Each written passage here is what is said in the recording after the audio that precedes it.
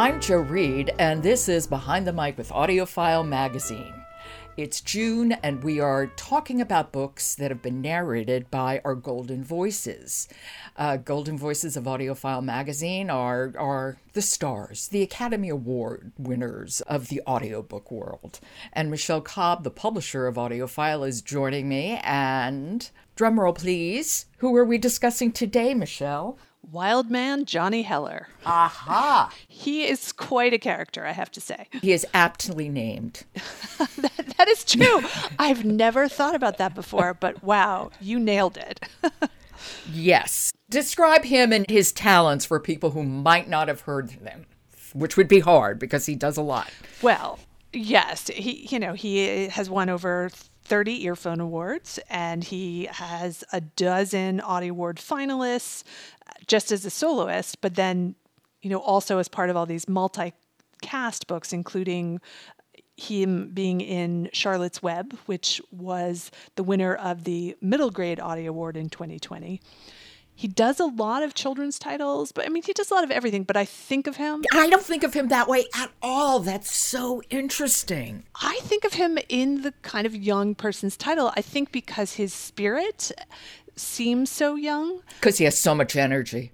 He does, yeah. And he reads a lot of fiction, mystery, nonfiction, all of that. But I kind of think of him as this energized, breathless kind of narrator. And he has kind of an innocence and a silliness that he combines that I think really work well for young people's literature. I think of him for mysteries because there's a way in which he could be Philip Marlowe. Yes. There's a way he can talk. His voice is really very, very special, I think. Yeah, and he has a sense of sarcasm that comes across, I think, very nicely.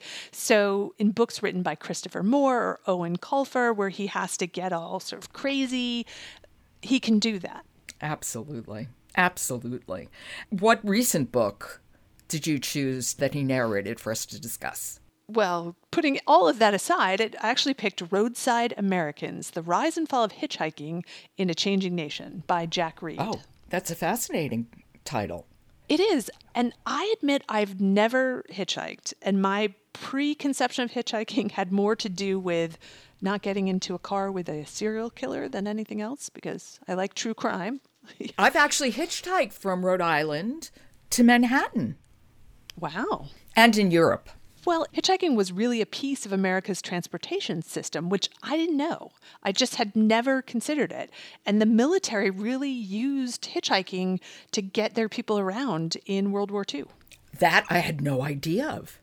Yeah, so if you went on leave and you had to get home, you often would hitch a ride to do it. Oh, that would make sense. And then, of course, during the Depression, I would think a lot of people would be hitching them because nobody had money. Exactly. And it was surprising to hear about the impact of rationing of gas and tires in the war efforts that I found was surprisingly relevant to today's lockdown world, this kind of idea that we're all pulling together around a common cause. It was really comforting. And that pulling together to ration gas and tires led to a fair amount of hitchhiking.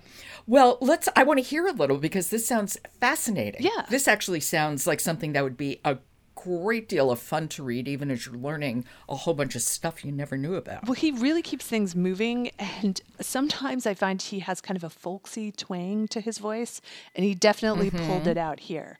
So let's listen to this start of the book that kicks off with a very fun tidbit. Okay.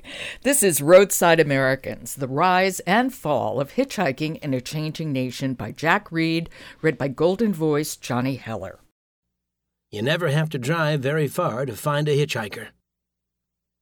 The year was 1932. A well-dressed young man stood next to the highway outside Dixon, Illinois, in the sweltering August heat. Looking up from the yellowed grass, he fixed his gaze to the west. He had spent the months since college graduation traveling from town to town in the hopes of landing a radio broadcasting job. With no luck thus far, he set his sights on Davenport, Iowa. Maybe there his fortunes would improve.